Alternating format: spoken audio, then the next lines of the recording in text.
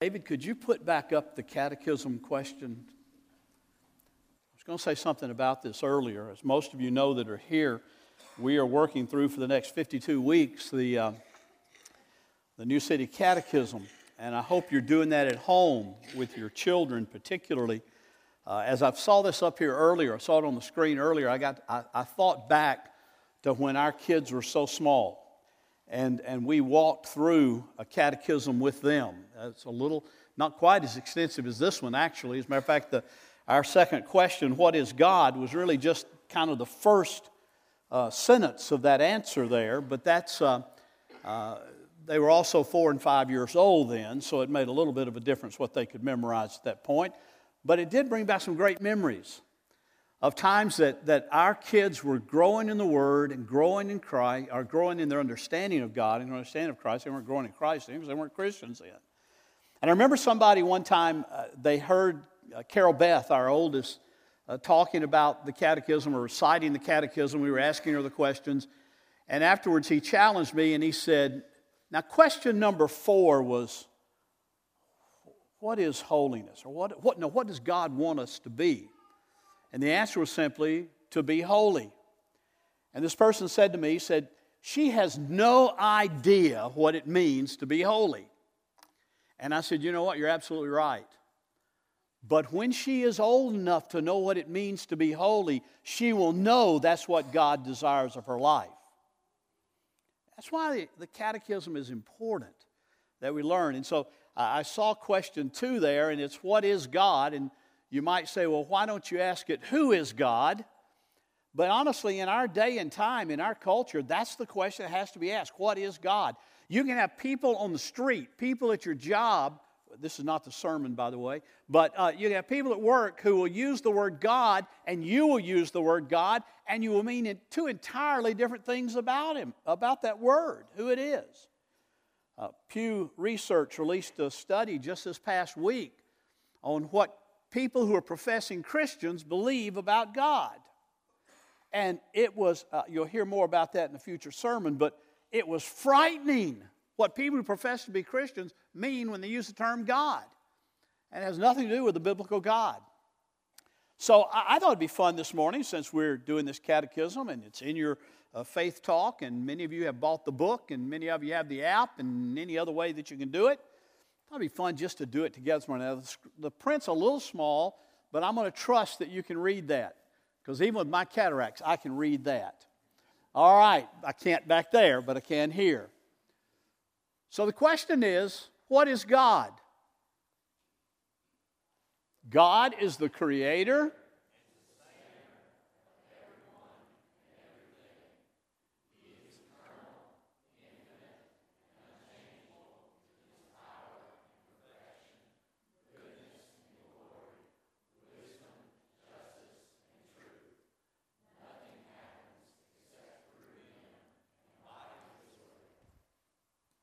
That's a great theological statement about who and what God is.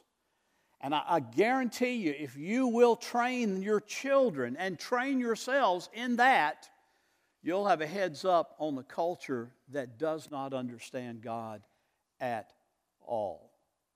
Turn with me in your Bibles to Romans chapter 4. Romans chapter 4. As we move into this chapter where Paul continues discussing the concept of justification by faith alone. I've often wondered, as I've studied Romans, why Paul spent so much time just defining, just describing, just helping us see what justification by faith alone really is. He stresses it, he reiterates it, he presses it over and over again in chapters 1 through 4. He doesn't get into the application of it until chapter 5, what it means to stand justified before God. But he wants us to understand this. And I think there is the answer. We live in a day that is so confused. We live in a day that so does not understand what justification by faith alone really is, that we need to understand it. Paul lived in a day where that was such a foreign concept to everybody around him. And he knew they needed to understand it. But just as they did, so do we. in the 21st century. There are many people who say, oh, I've got it. It's justification by faith alone, by grace alone, in Christ alone. That's it. But what in the world does all that mean? Paul said, I want you to understand it's not a new concept. It's not something I dreamed up. It's not something that came about just when Christ came and walked on the earth and died on the cross for our sins and was raised on the third day for our life, for our justification and for our sanctification. It's not a new concept that just began in Jesus. As a matter of fact, in chapter 4, he's going to say, I want you to know, it goes all the way back to Abraham. It goes all the way back to almost the very beginning of creation, just shortly after that. It goes back to show us that God has always worked on the basis with people of justification by faith alone. Not by works, not by good deeds, not by what you can do to try to please God. I heard a preacher several years ago. He was a preacher who had long since departed from the gospel without a doubt. But he had a good TV ministry and made a lot of money, so he kept on preaching. And on this particular time I heard him, I only heard him about 5 minutes, long enough to get this statement that he made. He gave a summary story to kind of summarize the faith that he taught. And he used the illustration of a frog. I don't know why frogs always work themselves into all sorts of illustrations. But he used the illustration of a frog, and he said, on this particular day, it seems that a frog fell into a pail of milk, and he couldn't get out. The sides were too high, and the milk was not sufficiently high enough that he could grab hold of the edge, and he couldn't get anything to get any push on with his legs. When he would push on the milk, it would just go right through, and so he just sat there, and he couldn't leap out because he had no foundation to jump on it. He always failed, though he tried and tried and tried. He kept paddling, doing all he could think to do to stay above the milk, so he just paddled and paddled and paddled, and sure enough, after a while, the paddling churned the milk enough that it formed a pad of butter. And when he formed the pad of butter, he was able to get his feet on it, and that gave him a little bit of leverage where he could launch himself to freedom. The preacher's message that day was, just keep on paddling. Keep on working. Keep on doing your best, and you will make it. You will finally make it. You know, that actually does pretty much describe the false gospel that we find in our country today. It's, you know, if you'll just try hard enough, be good enough, do enough, then someday you will just simply make it. Paul says that's just not true. Matter of fact, in the passage that Pastor Ricky read earlier for our hearing of the Word out of Philippians chapter 3, Paul made it clear, if anybody had a reason to think that they could be right with God on the basis of works, it was me. I had it all. I was a religious man. I hated the church. I hated the concept of justification by faith alone that the early church was beginning to preach and teach in Christ alone. I hated that. I persecuted the church with great zeal. I wanted to destroy the church because I was a good man in my own eyes and in the eyes of those around me until the day I came face to face with Christ. And one of the things Paul is trying to get us to do in the whole of the book of Romans, he's trying to get us to come face to face with the gospel of Jesus Christ. He's trying to get us to see that it's not up to us, it's not something we can do, it's not something we can work out. We can't paddle hard enough and work hard enough and do good enough that someday God will say, well, you're all right. It's kind of interesting to me that if you poll America, and it's been done on numerous occasions, and ask America, what is your favorite Christian hymn? Most of the time, in every poll I've ever seen, do you know what comes up? Number one, Amazing Grace. Amazing Grace, how sweet the sound that saved a wretch like me. I once was lost, but now I'm found. I was blind, but now I see.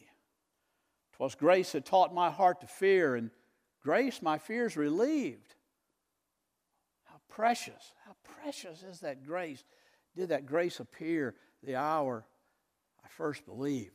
grace appeared and I believed. Grace appeared and it changed my view. It changed my life. It opened my eyes. That's a favorite hymn of Americans. And yet we sing that beautiful hymn written by John Newton. Thank you. Not John Owen. That's the Puritan. John Newton. Written by him, a former slave trader, a former scoundrel, who recognized that he had done absolutely nothing, but he came to Christ when God's grace opened his eyes. The truth of the matter is, modern man is pretty deeply hostile to the gospel of justification by grace alone. The whole concept in Christ alone. In our plurality of religions, we think everybody's got to be right. We talked about that last week, at least some right. Man today is much more comfortable with a gospel message that kind of reflects a financial commercial you've seen on TV. Can't remember which financial group it is, but they said, we make money the old-fashioned way. We earn it. And people today like to think, we're saved the old-fashioned way. We earn it. We do it ourselves. Justification through the good life is what computes in most Americans today, and sadly, it is what is preached and proclaimed and taught in many pulpits across this land. Paul says, I want you to understand that is just not true. So in chapter 4, verses 1 through 8, this is what Paul says. What then shall we say was gained by Abraham, our forefather, according to the flesh? What did he get in the flesh? What did he earn? What did he do in his own self that made him right with God? What did he gain in the flesh? For if Abraham was justified by works, he has something to boast about. Remember, Paul said back in chapter 3, where is our boasting? It's excluded. Well, if Abraham was justified by works, that is, by getting circumcised and by doing something, then he's got something to boast about. But not before God, Paul says. There is no justification for boasting before God. For what does the Scripture say? Paul always brings us back to that question. What does the Scripture say?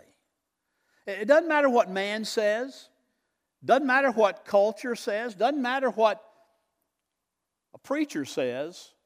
If he's not asking that question, what does Scripture say? And that's Paul's question. Well, this is what Scripture says. Abraham believed God, and it was counted to him as righteousness.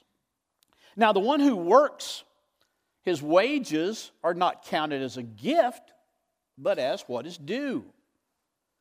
And to the one who does not work, but believes in him who justifies the ungodly, his faith is counted as righteousness. Just as David also speaks of the blessing of the one to whom God counts righteousness apart from the works. And here he quotes the first two verses of Psalm 32, which we just read responsibly earlier.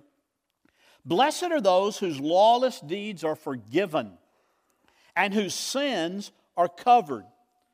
Blessed is the man or woman against whom the Lord will not count his sin.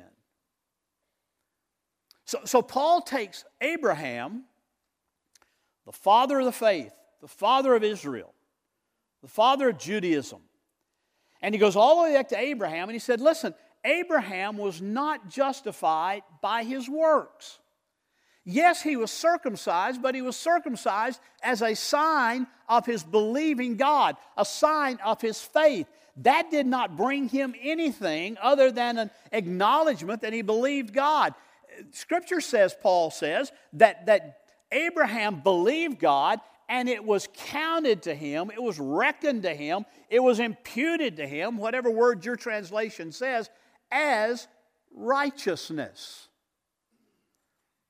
You mean Abraham didn't have a righteousness that was kind of oozing out of him to where God says, hey, there's Abraham. He's a righteous man. I'm going to use him because he's so good. No. And guess what? He didn't look down at Bill Haynes 40-something years ago and say, you know, boy, there's a good student and a good man who really does what's right all the time. I'm going to use him. I'm going to give him life because he's so good. No. Matter of fact, in Abraham's life and in my life and in your life, he did it in spite of who we were, not because of who we were. He did it in spite of who you were, not because of who you were. It was by His grace, Paul said to the Ephesian Christians, by His grace, through the instrumentality of faith in His Son, Jesus Christ. Paul has already twice told us in this book that the gospel was announced before this. He said in chapter 1, if you want to turn back with me, or you can just listen to it. In chapter 1, verses 1 and 2, he said, Paul, a servant of Christ Jesus, called to be an apostle, set apart for the gospel of God, which he promised beforehand through his prophets in the Holy Scriptures. Paul says, I want you to understand something. At the very beginning of me laying out this great treatise on what the gospel is and what the gospel says, I want you to understand this is not my device. This is not something I'm making up. This is something that was pronounced and promised beforehand through his prophets and through the Holy Scriptures. And then in chapter 3, verse 21. In verse 21, he said this, just simply, but now the righteousness of God, which Paul said the righteousness of God is the gospel back in the first chapter. Now the righteousness of God has been manifested apart from the law, although the law and the prophets bear witness of it. He said, listen, the law and the prophets have proclaimed this gospel. The law and the prophets have said you can't live up to any standard that you would set or that you think you can achieve. It's all by His grace, and it's all through faith. And so he says, here is sola fide for Abraham, by faith alone. Back in October and September, we looked at the solas of the Protestant Reformation in celebration of the 500 years of the Protestant Reformation. And we talked about the solas and sola fide, by faith alone, in Christ alone, by grace alone. I mean, and here Paul is saying, here's the sola fide that you see in the life of Abraham, our father Abraham. He said, listen, Abraham believed God, he trusted God, he had faith in God, believed and faith are the same word there, and it was counted to him as righteousness. If you were to go back to Genesis chapter 15, verse 6, you'll find there where in the book of Genesis it says, and Abraham believed God, and it was counted to him as righteousness. The righteousness was not his own. It was something that God gave on the basis of his faith. Your righteousness is not your own if you're in Christ. It is the righteousness that is imputed to you, the righteousness of the Lord Jesus Christ. And Abraham had the righteousness of the Lord Jesus Christ imputed to him because of faith thousands of years ago, just as you have the righteousness of Jesus Christ imputed to you today. It's not your righteousness. If you're trying to be right with God on the basis of your righteousness, you'll never be right with God. That's what Paul is laying out here so clearly. He says that word counted, credited, added to. It's that same picture we've talked about numerous times of how it is God adding to your account that something that you do not own, that you do not have. And I don't care if it's rendered reckoned, considered, imputed, or even, as one translation says, computed. It's all the same. It's God doing His work in your life by grace and through faith. That principle is established back in Genesis 15:6, and the apostle simply states the principle in what in many ways in his day were startling terms.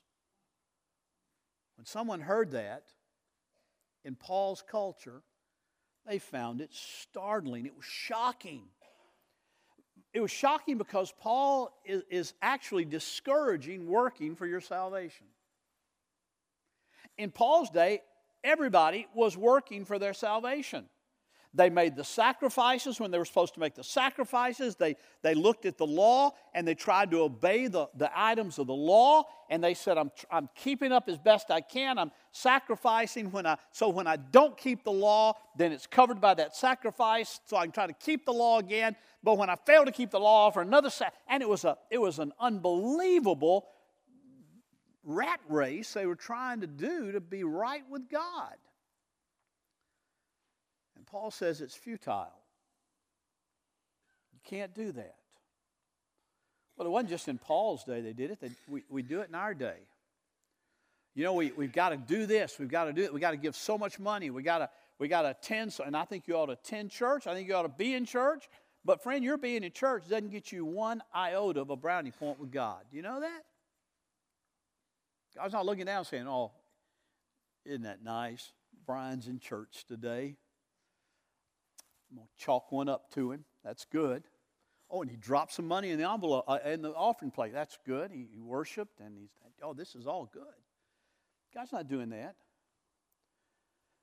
God sees us through the eyes of a loving Father looking at His righteous, loving son or daughter because He sees us clothed in the righteousness of Christ. Secondly, it was shocking because there's a description of God here that nobody would have said in Paul's day. He said, not only are you not to work for your salvation, and in that light, he said, you know, the one who works, well, let me ask you this.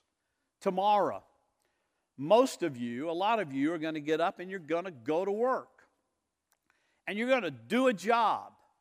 And after a week or two, your boss is going to give you a wage, is going to give you a check. Now, are you going to take that check and go to him and say, wow, I wasn't expecting this gift from you. This is a great gift that you're giving. Thank you for this gift. No. You're going to take that check and say, my blood, sweat, and tears got this check for me. It's mine because I earned it. I put in the work to get it. There's no gift about it. It would have been a gift if he had said, stay home these 2 weeks and I'll give you the same amount of money. Now, that might have been a gift, but it wasn't. And he's not going to do that. No, you don't look at your wages and say, my boss is so nice to me. He gives me a gift every 2 weeks. Well, that's what Paul says. If one works for his wages, you're not counting them as a gift, but you're counting it for what you're due. And so Paul talks about salvation, justification, rightness with God is a gift from God on the basis of grace. It's not something you earn. If it's something you earn, you say, God, I'm due it. Let me have it. And Paul says that is not only dangerous, that's foolish. That's not only foolish, that's ridiculous. That's not only ridiculous, that's very dangerous for your soul. It is a gift of God. But the second shocking thing Paul makes about it, you don't work for your salvation. You don't get a salary that's called salvation. But he says something that struck those very Jewish ears to which he was speaking as almost blasphemous. He said, and to the one who does not work, but who believes in him who justifies the ungodly, his faith is counted as righteousness. To the one who believes in him who justifies the ungodly.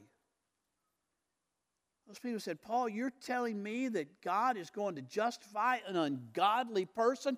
Folks, that's the only kind of persons there are. If God justified only the godly, he would have justified one man, Jesus himself. That's why, I always get tickled at people who say, well, I don't want to invite that person to church because they're a sinner. And if they come, it'd just be hypocritical for them to come. What? Why, they're perfect candidates for here. They'd be just like us. Just like us. Paul says, you have faith, you believe in the one who justifies the ungodly. And when you have faith in Him, when you believe in Him, that faith is counted as righteousness. Righteousness you do not have. Righteousness He accounts to you. He adds to your account. So Abraham is justified sola fide. So is David. He goes on and says, just as David also speaks of the blessed and the one whom God counts as righteousness apart from works. And he quotes Psalm 32, 1 and 2. Blessed are those whose lawless deeds are forgiven and whose sins are covered. Blessed is the man against whom the Lord will not count his sin. We could spend the rest of the afternoon on those two verses out of Psalm 32. We responsibly read together the entire 32nd Psalm for a reason, for a purpose. And that is because in that psalm, in the remainder of the psalm, you discover the ground on which David was acquitted, was found righteous, was having his sins forgiven and his sins covered. It's simply that he acknowledged his guilt and cast himself in faith upon the mercy and the grace of God. He didn't say, blessed is the man whose deeds are forgiven and whose sins are covered because they don't have any sins anymore. Blessed is the man against whom the Lord will not count his sin. He doesn't say, blessed is the man against whom the Lord sees as not having sin. Those people don't exist.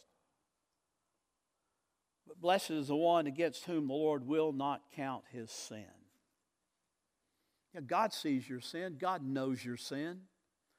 And God's work of sanctification that we'll look at later in this book is about changing your life by His grace and drawing you from that sin, breaking the power of that sin over your life. But He sees that sin. But if your faith is in Christ, that sin is covered. That sin is forgiven. That sin is counted as not even being there because you've been covered in the righteousness of Christ. Do you understand that?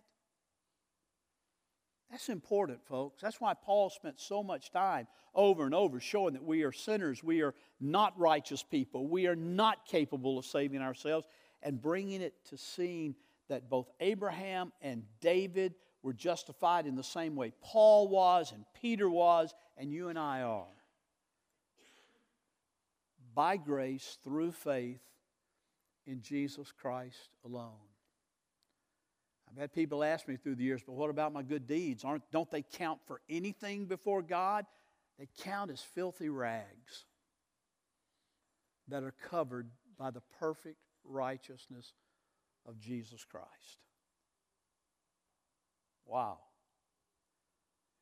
So I don't need to worry about doing good deeds. Listen, Paul makes clear later, James makes clear, Peter makes clear, that when one is covered in the righteousness of Christ, then a natural exuding from that life will be good deeds. It will be works of righteousness. When righteousness is added to us and added to our account, deeds of righteousness become a part of our life. They are seen.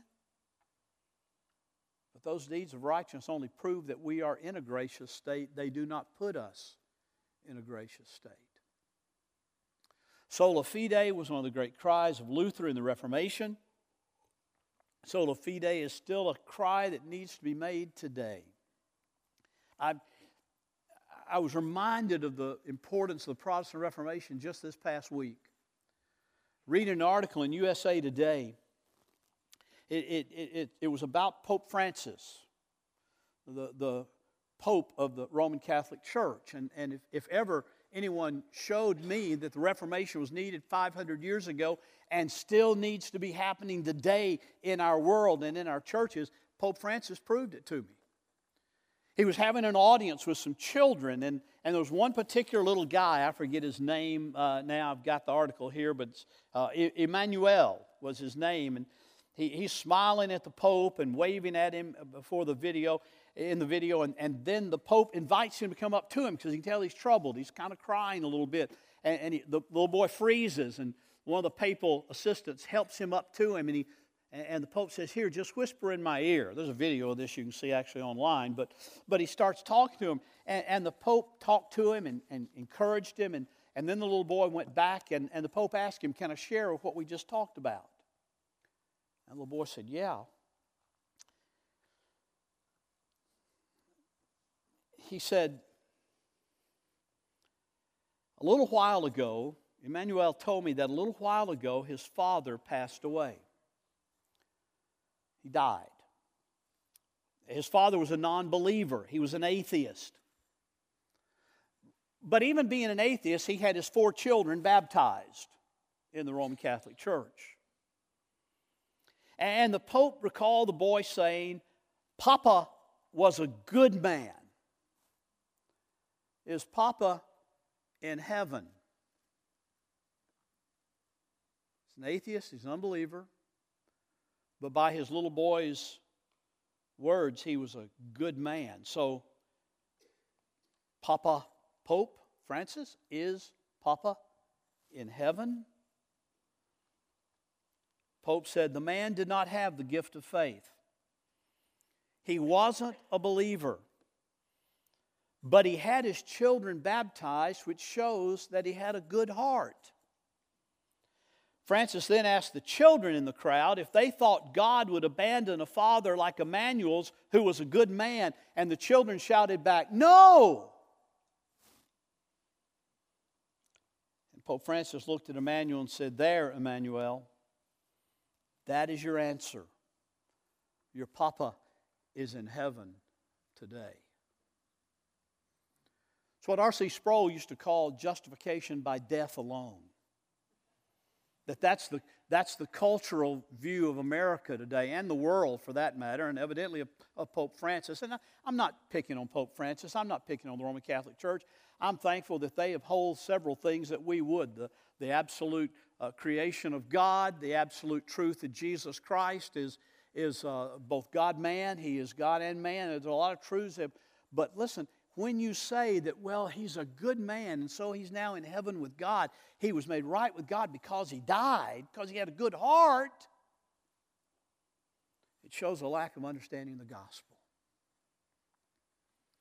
And if we look at our neighbors, and we look at our co-workers, and we look at our family, and we say, well, you know, they got a good heart, they don't really believe. There's no evidence in their life of faith. There's no evidence in their life of salvation. It's lived for themselves and for the pleasure of this world. But you know, they got a good heart.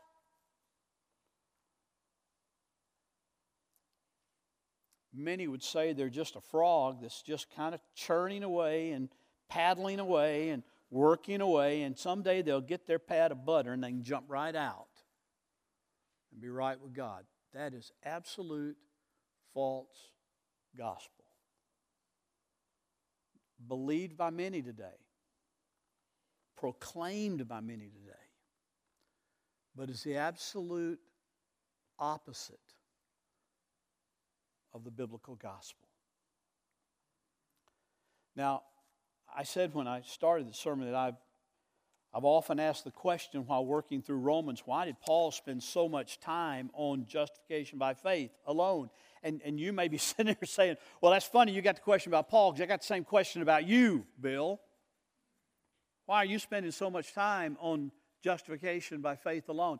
Here's the reason. Because justification by faith alone is the only justification before God. It's the only way to be declared righteous. You can't earn your righteousness. You can't do your righteousness yourself. It's only what He does that matters. And it only comes by faith. It only comes by faith. By believing Him. It only comes by trusting Him. Trusting in the one who justifies the ungodly.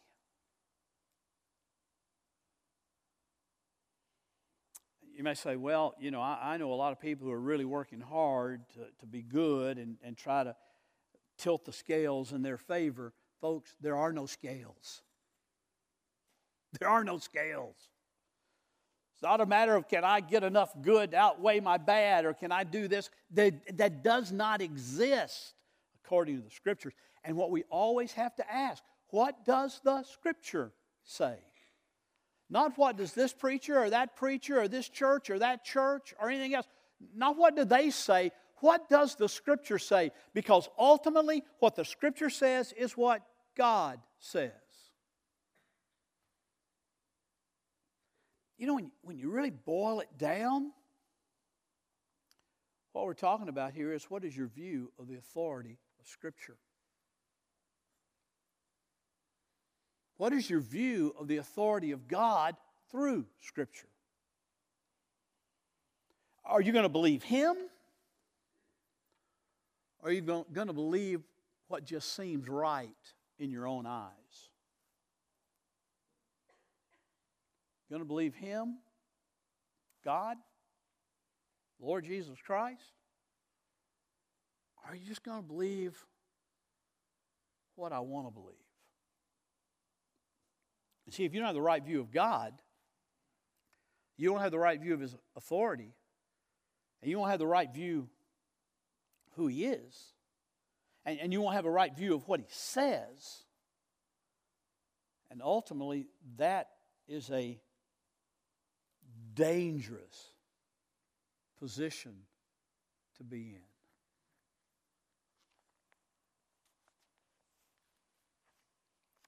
Very dangerous. Let's pray.